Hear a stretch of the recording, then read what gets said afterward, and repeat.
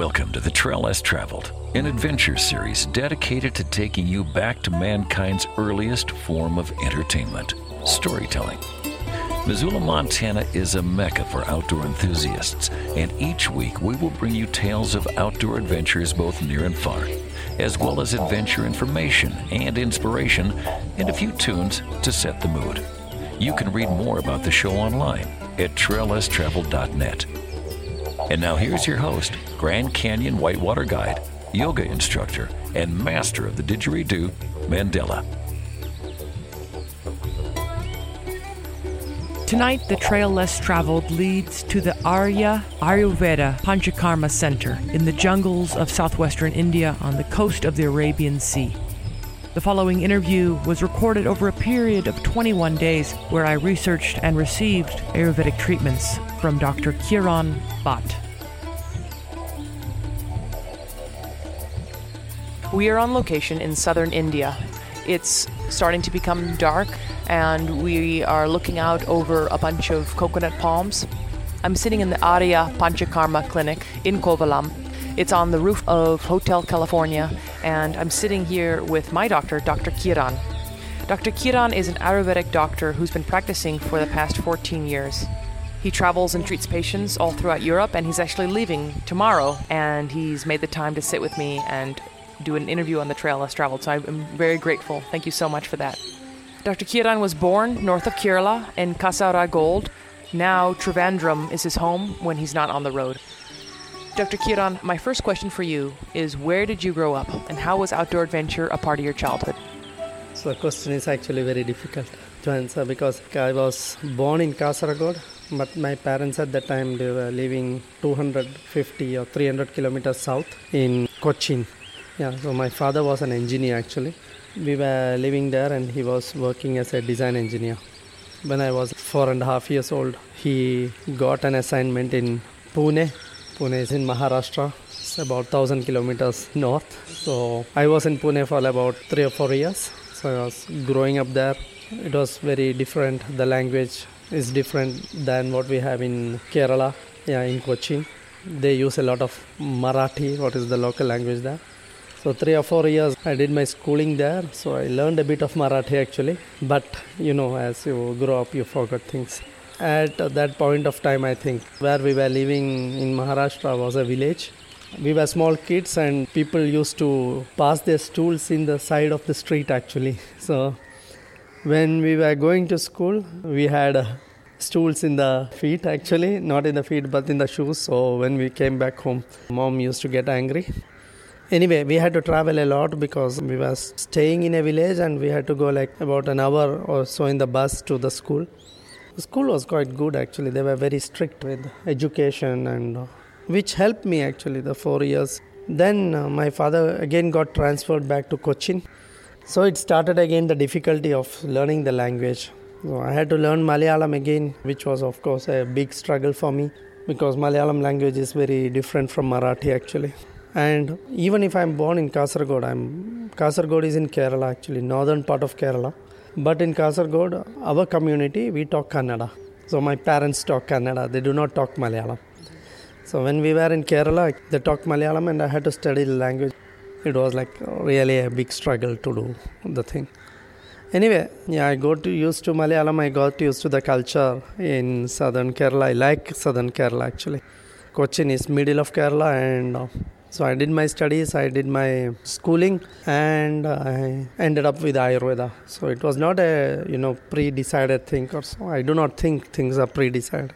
Like you decide things, but I think things are pre-decided. Basically, you are destined to do something in your life. So it was not planned that I will do Ayurveda. I just came to it and I joined the college, I joined the university in Trivandrum. Again, I was still struggling with the language issue because Ayurveda in Kerala, it's taught in Malayalam, it's taught in Sanskrit. So now again I had to study Sanskrit again. Which if I look back now, in life you look back at things, it was very difficult to learn languages, but it helped me a lot. It helped me a lot actually because now I converse in many different languages. Anyway, so I had to study Sanskrit and I had to study Malayalam And so it went on for 6 years till you finish the graduation to become a practitioner in Ayurvedic medicine. Ayurvedic medicine study actually is very, very tough, in the sense that you have to learn all things that you learn as a normal doctor, like anatomy, physiology, pharmacology. Apart from that, you also have to learn Ayurvedic medicine. That part of studies was one of my toughest years of education, I would say. 6 years of education, it was really, really, really tough. The problem with Ayurvedic medicine is the medicine doesn't give you, when you study it, it doesn't give you any solutions. It doesn't say any particular medication for any particular disease or disorder. It gives you perspectives, it gives you impressions about people, and it tells you if people are like this or like that, this and this medicine could help. So when you pass out of your curriculum, you are a person who really doesn't know anything, even if you have studied a lot, because you do not have the best impression about people. This impression about people, it develops over a period of time. You have to have a good experience before you start to know how you can deal with Ayurvedic medicine. Yeah, it's a tough game. So I would say Ayurvedic medicine, even if I have been practicing like 14 years now in Kovalam, it's something what you learn throughout your life. Because we classify people, that's what we do. We categorize people. We try to see people as different individuals and we try to treat them as different individuals. So the main focus lies on evaluation or trying to understand a person. If I am able to understand a person, I am able to choose what medication or what things are good for him or not good for him. And through that I can make the health of a person better. I can make him healthier. I can cure him of his imbalances. That is why I say an Ayurvedic practitioner is a person who develops, who ripens. It's like a fruit who ripens over time. It's not like you pass out from your exams, you have your examination done, but you know everything. It doesn't happen like that, unfortunately. Dr. Kiran, you said that you don't choose your path. It's destiny. It was decided for you. So was there any moment where you realized that Ayurvedic medicine was the path? Actually, my parents, they have got nothing to do with Ayurveda. My father is a chemical engineer, so I think his personal choice would be that his son becomes an engineer. Everybody tends to have the children in the same line as they have. Not everybody, but many, many people. In India especially, not in Europe or not in the West, so much they let their children grow up as they want. I was fortunate to be in India and have parents who let me do what I wanted. This is very, very unusual for an Indian family, actually. I was not good at maths, to be honest. So I thought it doesn't work for me to go on with maths. So I was taking biology and I ended up with the Ayurveda. It was really fate, I think, rather than any pre-planned or... I never thought I would be an Ayurvedic doctor. Even in my childhood, no. I'm quite sure of that. You see, as children, we always have ambitions, maybe to become a pilot or maybe to drive as boys, maybe to drive things or maybe to become a teacher or something. Of course, everybody has ambitions, but I think to become an Ayurvedic doctor, it never came into my mind, or I never thought of being a doctor even. So I finished my exam. In India, we have what we call a reservation system, basically. So when you finish your school exams in Kerala, at that time when I was writing the exams, 25,000 people wrote the exams. So I was the 625th man. That was my mark. We do not have so many openings in universities, because even if there are 2,000 places or 3,000 places, half of them are reserved for people who are coming from weaker castes, or who are called reserved castes, because they did not have the opportunity to study and they did not have the opportunity to have equal education as people who are from the upper castes. Okay, I am a Brahmin by birth, so I do not get a reservation. So I had a very good mark, like 625, which was not very good enough for me. So Ayurveda usually is not chosen from many people, but I choose it. I don't know why I chose it. When I was filling my form, I just wrote Ayurvedic medicine and I got a seat for that easily. So that is how I ended up with Ayurveda. I believe that things are predetermined. Everything happens in life for everybody. Everything is decided. We just have to go through the motions of it. That is how life is. people in the West, actually, they think they can do everything with their power, with their mind, and when you put too much of effort into it, you will be able to achieve many things. I think and I believe strongly that things are predetermined. Many things in life, even if you wanted a lot, it would not have happened. And there are many things in life, you wanted a lot and it would have happened. Because things are predetermined. We just have to go to the motion. Now, then many people ask me, how can be things predetermined? Then what is the aim of doing things? Then we can just be sit and just be lazy and not do anything, right? That is not the idea of saying that things are predetermined. Usually in modern life, we put a lot of emphasis on goals. We are much more goal-oriented than people who are living earlier. You see, even small children, we teach them to reach their goals. That is why you see a lot of people have depressions, they suffer a lot. Young people, they are not able to reach their objectives because they suffer, they think they are not able to achieve what they want in their life. It's very terrible, depression, when you have a 12-year-old child, you see depression so much. Young people taking drugs, alcohol, it's not because they don't have motivation, it is because we teach them to be goal-oriented. We don't tell them, you see, this is your goal, but you enjoy your life, you do what you want, you go through your way, your goal will reach you. That we do not tell people, which is really, really unfortunate in our day-to-day life. And it is shocking that we tell young children to be goal-oriented. They don't have to be goal-oriented. All goals will come to us.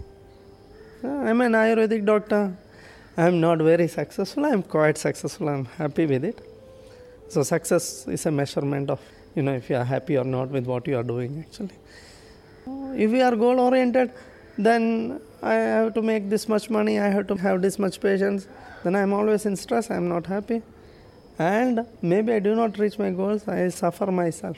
But because I think I do my job, I do it every day. I wake up at 6 o'clock, I go to bed at 10. I work a lot, I work hard. And my goals will come to me. I will have fame, I will have money. And if I don't have it, it's okay, because that is not my goal ultimately. My goal is to be happy and to be satisfied with what I have. That is what we have to teach our children. That is what I say, things are predetermined. Then is your karma. Karma is your action in life. Action you have to go on doing. So if you are a student, you study, that is your action. But if you reach your goal or not is not important. So if you study, if you do it continuously as a student, if you follow your path, a goal you will reach. So paths are more important than goals. If you take a path, if you remain in your path, what is predetermined will come to you.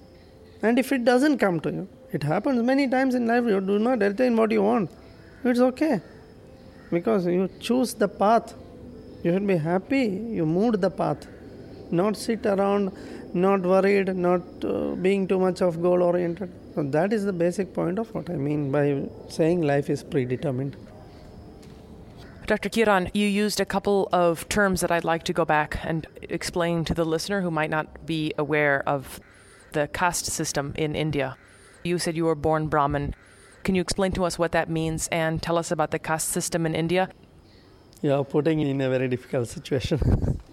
Actually, in India, like about 70% or 80% of people are Hindus. Basically, India is a Hindu country. So, in all the Hindu scriptures, they have 4 kinds of castes or people who should do certain kinds of jobs. There are people who they call Brahmins, who are religious people, or people who are teachers or who learn Sanskrit and teach, or they can be advisors, or they can be priests. Then there are the Kshatriya caste, people who protect, people who go for war, people who rule the king. So they are the Kshatriya caste. Then are traders, the Vaishyas. So they are people who trade.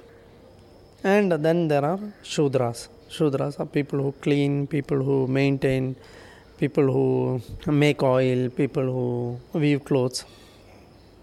It's my point of view. People can differ. I think originally it was a system where work was divided according to your level of education or to your level of understanding things. Initially, maybe many years ago. But as I say, doctors, parents, they tend to have the children as doctors. Engineers tend to have the children as engineers. So the caste became a right by birth.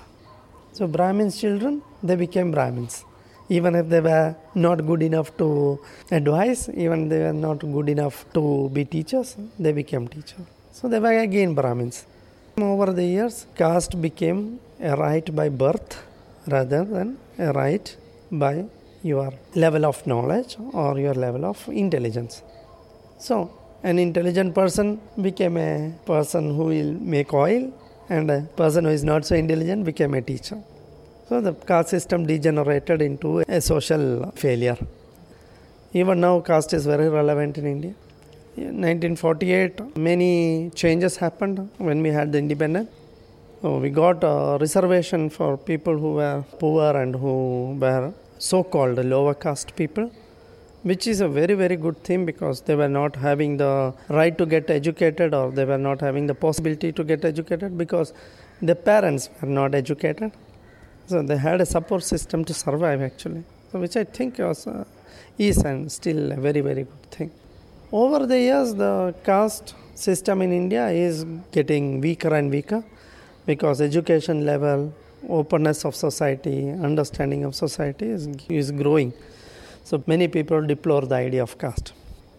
But you see, in very poorer states of India like Bihar, like Uttar Pradesh, people who are of lower caste, they are not able to take water from the well of upper caste people. It's like a kind of racism for me. Indians complain when they go to Europe or when they go to West of racism from white people. You see the same thing that we do at home. You can call it casteism, but still it is a kind of racism actually.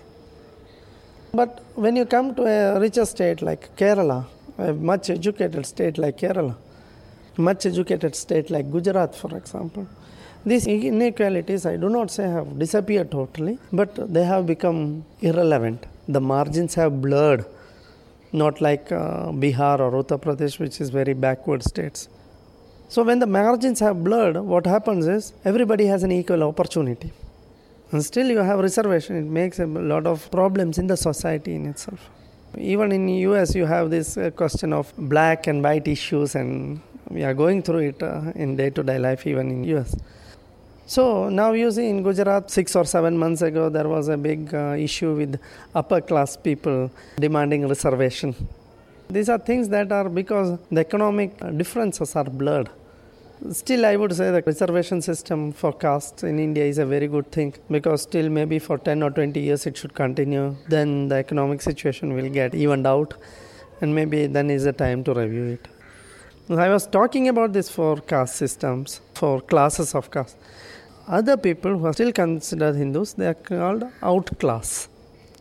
They do not belong to any of these classes. So they are still below these 4 classes. So casteism doesn't mean that the Brahmin is looking down the other 3 castes. It happens in stages.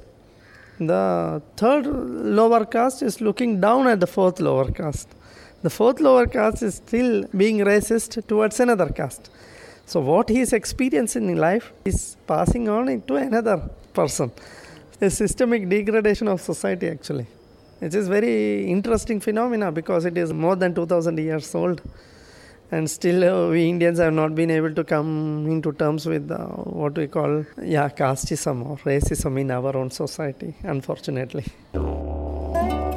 You're listening to The Trail Less Traveled. We are recording in the state of Kerala on the southern coast of India, and I'm speaking with Dr. Kiran. Dr. Kiran is an Ayurvedic doctor who's been practicing for 14 years. He travels and treats patients all throughout Europe. He was born north of Kerala in Kasaragod, but he's lived in different parts of India, and he speaks many, many languages. When we come back, we're going to talk about Ayurvedic medicine. But Dr. Kiran, it's time to play a song. Let's play one of your favorites. One of my most favorite songs is a Hindi song actually. It's called Aap Ki Nazaron Ne Samjha from Lata Mangeshkar. It's a very simple song and I just love it very much. It's a woman singing a song telling the man that I'm happy that your eyes have thought that I am worth enough for your love.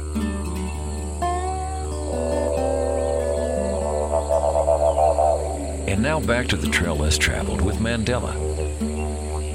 We are recording on location in southern India. We are recording on the coast of the Arabian Sea, and I'm speaking with Dr. Kiran.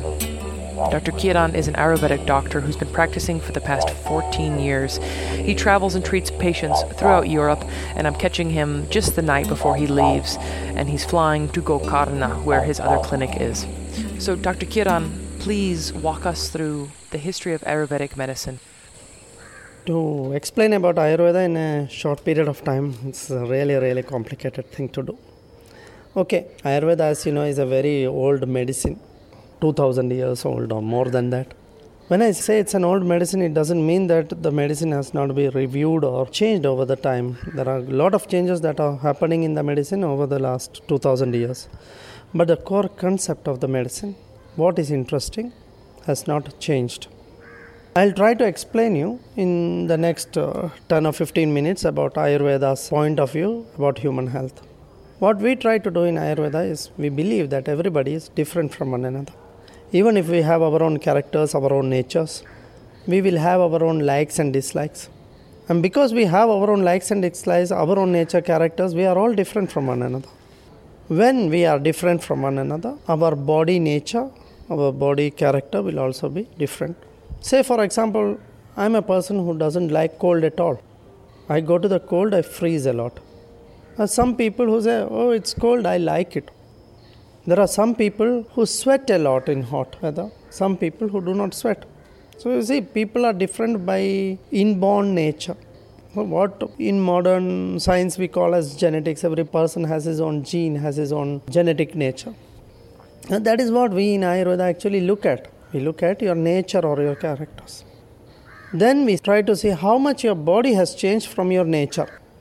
So we say you are a person who by nature is a person who freezes in cold. Over the last 10 or 15 years, your body has changed. We say your nature has altered.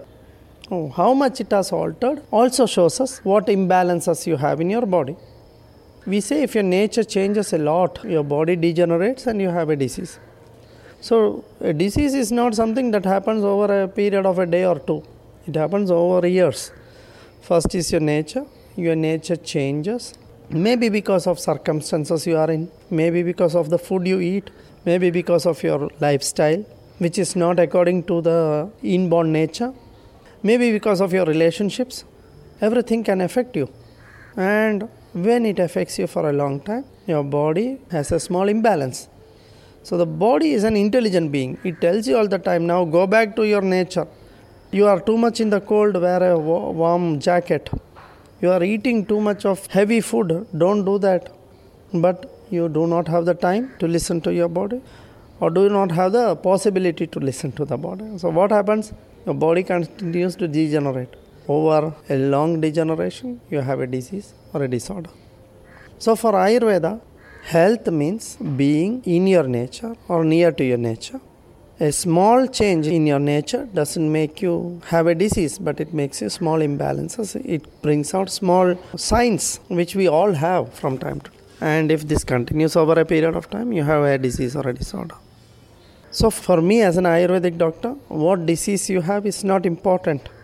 What is important for me or what I look at is what your nature was, how much your nature has changed over the years to reach the state you are in. So once I find out this pathway of the development of changes in your body, I try to reverse it back. That's what I do. So now how do I do it? Many people ask me, how do I do it? To find a person's nature is not easy because everybody is different, as I told you. So I use gradients. These gradients, what I call as earth, air, fire, water or space. Nothing got to do with the earth, what we see, but it is just a gradient. I can also call it 1, 2, 3, 4 or 5. So the first gradient I will call earth. Earth is something that is very heavy.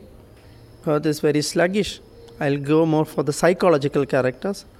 Earth people are more stable. Earth people are more heavy. They do not like changes. They can tend to be lazy. They like to sit, watch television. They are easy-go-lucky people. Then there are water people. The second gradient what I use, I can call water. Introvert, shy, melancholic, depressive. I'm using the psychological characters more so that you can relate it with yourself. Then there are air people. Air people who get nervous very fast, excited. They think a lot. They're not sure. They want to do different things. They're very active, like Mandela, for example. Then there are people who have space nature. People who can be very creative and intuitive, like artists. But they are very crazy, very difficult to make decisions. Mandela has also some amount of space in her. Then there are fire people, people who are very strict. Maybe your boss, very sure what he wants or what he doesn't want, very clear, very consequent, and very strict with himself and with other people around. Can be very bossy. So you see, it's not a character of a person, but these are just gradients. So as I tell you these characters, you will say, oh, I have some of this, some of that, and some of that. As Mandela is sitting in front of me, she will also say, okay, Dr. Kiran, I have some air, sure, but I have also space. I have also some fire within me. But the other characters, I do not have so much. So if I make a graph of it, I have Mandela's nature. I make a graph for everybody. Okay, I am not a perfect human being to see everybody's graph, but I am nearly correct with most of the people. That's what I say, Ayurveda is a learning process. The more you see people, more you get idea of what people are. So you look at their body. Air people, they have dry bodies. So there are physical characters also, not only the psychological characters. How they sit, how they talk, it all makes an impression on me. So I say, okay, this and this is your nature. Then I look how much you have changed from your nature. So your body has got to dry. You're getting too excited and nervous, Mandela. Oh, I'm having a lot of stress, Mandela tells me. So I tell her, okay, your air is going too much. What to do? Simple thing. Take your time off. Make regularity in your life. Eat your food at regular times. Sleep at regular times. It will bring you down. Solutions are very simple. We see what the nature is. We see what the imbalances are. And we try to correct it back and bring the people back to their balance. If there is a disease or disorder, we say, oh, we have to treat you with medications, with herbs. About Ayurvedic medicine, many people think Ayurvedic medicine is only herbal medicine. It's a very false idea. A lot of Ayurvedic medicines that have minerals, that have even poisonous minerals like mercury and arsenic, which is used to treat people. So it is definitely controversial. And most of these medications, they are originating in northern part of India. In southern part of India, about 95% of all Ayurvedic medicine are herbal in nature. Because we have a lots of herbs in our countryside here. Northern India, if you go, you do not have so much herbs. So a lot of minerals are used for treating people. So before you use an Ayurvedic medicine, you have to read what it contains. Like you take a normal allopathic medicine or a modern medicine, you see its contents. In the same way, you check for the contents of Ayurvedic medicine. You do not take, if you do not trust or if you do not want to take any minerals, you do not take any medicine that contains minerals in it. The second thing, Ayurvedic medicine is not anything to do with Indian food. It has not to do with vegetarianism. It has not to do with raw food. Ayurvedic food means it gives you directions about what gradients each food have. What gradients of earth, fire, air each food has. It says milk is cold in nature. It says meat makes the body hot. It says dry grapes are cold in nature. It says lentils make a lot of air in the body. It gives you gradients. It doesn't tell you what is good for you, not good for you. Everybody has his own nature or characters. Everybody has to choose his food according to his nature and characters. So nobody belongs to any groups of Vata, Pitta, Kapha. Many people have a misconception about Ayurveda. They do not belong to groups. They do not belong to group of earth, air, fire or space. Ayurvedic medicine doesn't mean that you have to go to India and learn how to make an Indian curry. Definitely wrong. It tells you what food is good for a person who has earth nature, what food is good for or increases or decreases air or fire nature. That's all it does. So what does Ayurveda teach us basically? Ayurveda teaches a very basic thing. It teaches us to understand our nature. it teaches us to introspect. We take time for doing sports, we take time for our extracurricular activities, our hobbies, to listen to music. We do not take time for our body. That is what Ayurveda teaches us. We should take time for our body. 5 minutes a day. Before you sleep, think what you ate. Is it digested properly? Do you have any pain in your body? What you talked with somebody, did it hurt yourself? Did you talk clearly? Did the other person understand? Did the other person try to be aggressive towards you? How did you take his aggression? Or did the other person give some love to you? How did you accept his love? Take time for yourself. Take 5 minutes of time. See what you ate, if it was good for you. If you listen to your body, if it was cold, did you take your time off or not? It will bring you a lot forward in your health. Health is a dynamic equilibrium. Health doesn't mean that you are remaining always healthy and you are remaining always sick. No. You had maybe 10 years ago a big stomach pain. Now you do not have it anymore. It means health is always in a movement. Today I am talking a lot. I was working, doing many consultations. Now I am talking with Mandala. So as I talk, my vata increases. Normal. I have a midline, that is my nature. My body moves away from my midline now. My vata increases or my air increases a lot. Vata is air. So my air increases a lot. What do I have to do? I have to recognize it. I have to be quiet. I have to take a walk. My vata will come down normal. I do not have to take any medication. I do not have to eat any vitamins. I just have to let my body balance myself. My body is a very intelligent being. It is more intelligent than my mind. It will correct itself. That is my genetic nature. The genes in my body will balance me back to my nature. But if I do not listen to myself, I misuse my body and I become sick and ill. This thought of midline is very interesting because I have my midline. You have your own midline. Maybe your friend or your relative has another midline. Society has its own midline. Because my midline is not the midline of the society, I am always constantly in conflict with the interest of my society within myself. This also brings imbalances in me. This also brings a lot of pressure in me.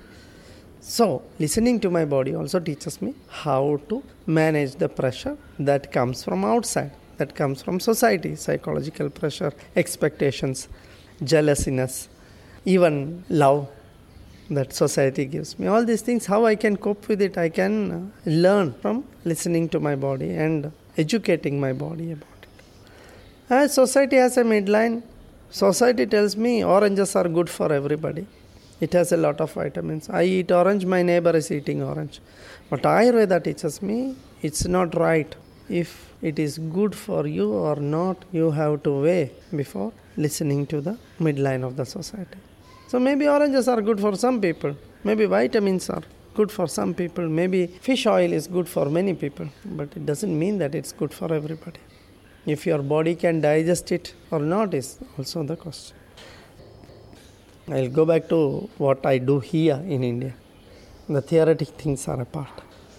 We do what are called body cleaning processes. We try to do body cleanings.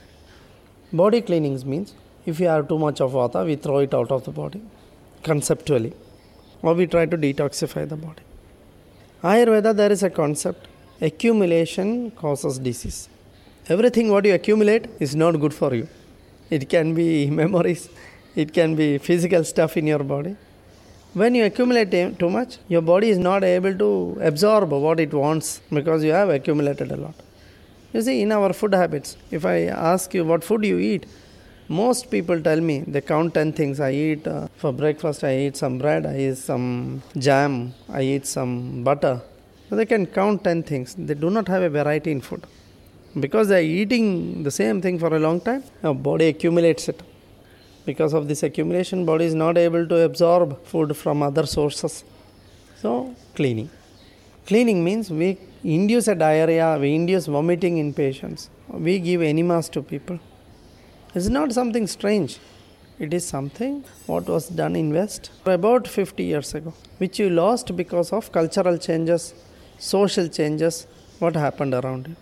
So if you ask your grandmother, she said, okay, when I was small, I used to take resinous oil and I had a diarrhea and I was doing it every year once. Something that was being done in the West. We do it in India still, but in a phased manner, which we call panchakarma or body cleaning process. The process has 3 stages. One is to prepare the body, is to see that the toxins in the body flow good, or to heat the body up. 6 or 7 days we heat the body. We try to raise the body temperature about half a degree. So we create a feverish state in the body through which the body cleans or detoxifies itself. And then we give an oil as a purgative or an emetic to throw out what the body doesn't need. So this is something what was done in Europe, which we lost over a period of time, what is we still continue to do in a controlled environment. And when we have done the cleanings, the body would lose also things that it needs. So we try to rejuvenate the body.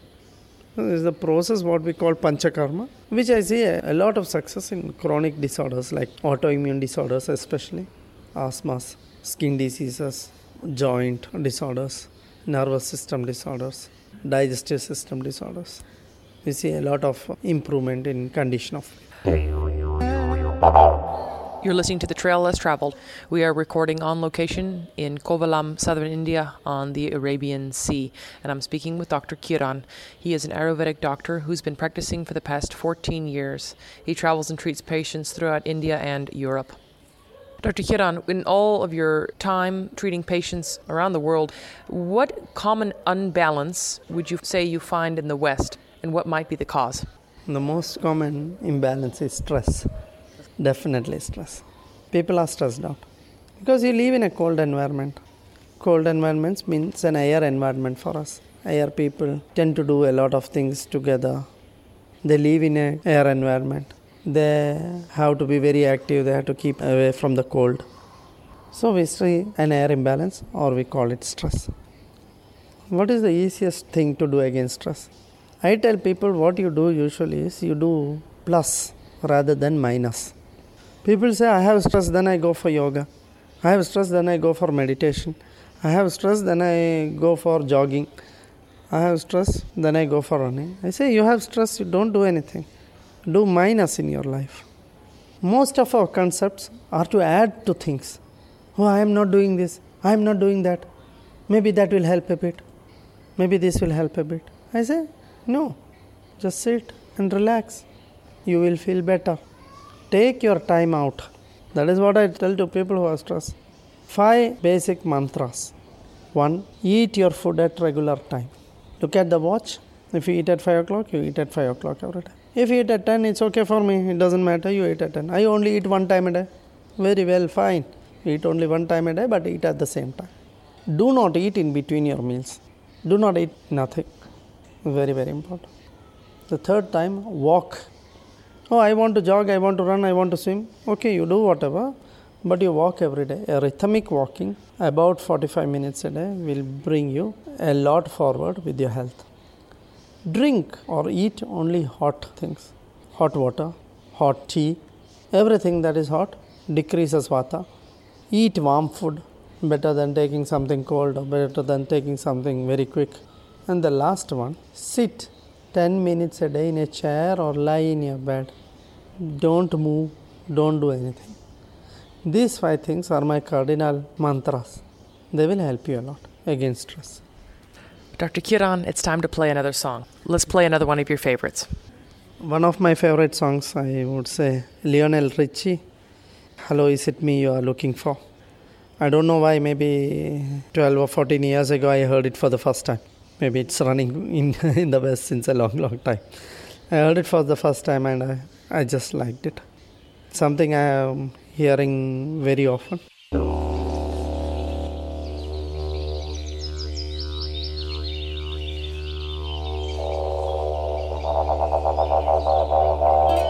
Back to Mandela and the Trail Less Traveled. നിങ്ങളിപ്പോൾ കേട്ടുകൊണ്ടിരിക്കുന്നത് outdoor adventures Mandela on the trail 103.3. ഞങ്ങൾ ഇപ്പോൾ കോവളത്താണ്, ഇന്ത്യയിൽ. Dr. Kiran, before we end the show, I have one or two other questions that relate to the first segment. The first one is, your father was an engineer, and he did not press on you to become an engineer. But you said it's very common in India for the parents to control what their child ends up doing. For example, I have met recently two medical doctors. They're studying to become medical doctors. They're 27 years old. And in the United States, for example, I left home at 17 and went to university. But they were talking openly about how their parents are controlling their life to this day in terms of they have to call and let them know when they're going to come home. They have to let them know where they're going that day. And the parents decided what they were going to study. So you said that's very common in India. Could you just talk to us a little bit more about that for someone listening who might not understand? We have a very strong family system. Parents decide what their children want, how the children have to grow up. Even the studies are very well controlled, like how much hours you study, what you do, and nowadays it's better, but you're not allowed to mix with boys or girls. If you're a boy, you usually have only boyfriends, and if you're girls, you usually have only girlfriends, which is quite the norm. So when it is the norm, you do not see that it is unusual. So that's how it is, and parents decide what you learn and how you learn and things like that. Good or bad, east and west. It's very difficult to determine. I would always take a midline between the east and west. You've been listening to The Trail Less Traveled, recorded on location in southern India on the coast in the fishing village Kovalam. We are on the Arabian Sea, and I'm looking out at a full moon. It is absolutely gorgeous, the color of ghee, and it's shining through the coconut palm trees. There's silhouettes of the coconut palms, and the moon is slowly rising up above the coconut palms. And I have been speaking with Dr. Kiran Achyuta. He is an Ayurvedic doctor who's been practicing for 14 years. He travels and treats patients all around the world. Thank you so much, Dr. Kiran, for joining me on The Trail Less Traveled and doing this interview. Thank you very much. Thank you for treating me here when I've been coming to your center. Sure. It has been a pleasure. You know this. Dr. Kiran, let's end the show with 3 tips, bits of advice that you'd like to share with the listener. 3 advices as I was speaking. The most simplest thing, listen to your body. Second thing, take time out. And the third thing, walk. Dr. Kiran, what song would you like to end the show with? Yeah, we were talking about a song which is the most favorite one. It's the Nancy Sinatra and Lee Hazelwood, Summer Wine. Maybe I've heard it many times, but I like it a lot.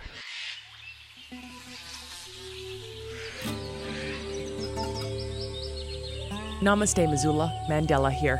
You have been listening to The Trail Less Traveled, the community source for adventure information and inspiration. Tonight's show was recorded on location in the jungles of southwestern India, a stone's throw from the Arabian Sea at the Arya Ayurvedic Panchakarma Center. I would like to thank my guest for this evening, Dr. Kiran Bhatt. I did a 21-day treatment with Dr. Kiran in order to research and record this interview. Dr. Kiran has been practicing Ayurvedic medicine for the past 14 years. He travels all over the world to practice and speaks more than half a dozen languages fluently. Find The Trail Less Traveled on Facebook to follow the show as it is recorded on location around the world. Or visit traillesstraveled.net. My name is Mandela, your host of The Trail Less Traveled, and my goal for the show is to take you, the listener, back to mankind's earliest form of entertainment, storytelling. Therefore, every week I will be interviewing an adventurer about what they do, how they do it, and how you, yes, you, can start adventuring in a similar fashion. The Trail Less Traveled is recorded at the Missoula Broadcasting Company or on location around the world in order for me to find these adventurers and talk to them in their natural habitat. My adventure tip this week is to stress less.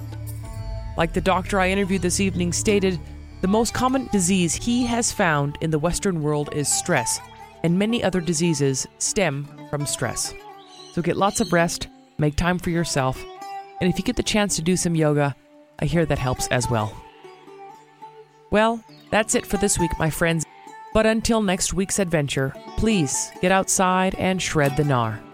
Because the thing about the gnar is, it simply doesn't shred itself.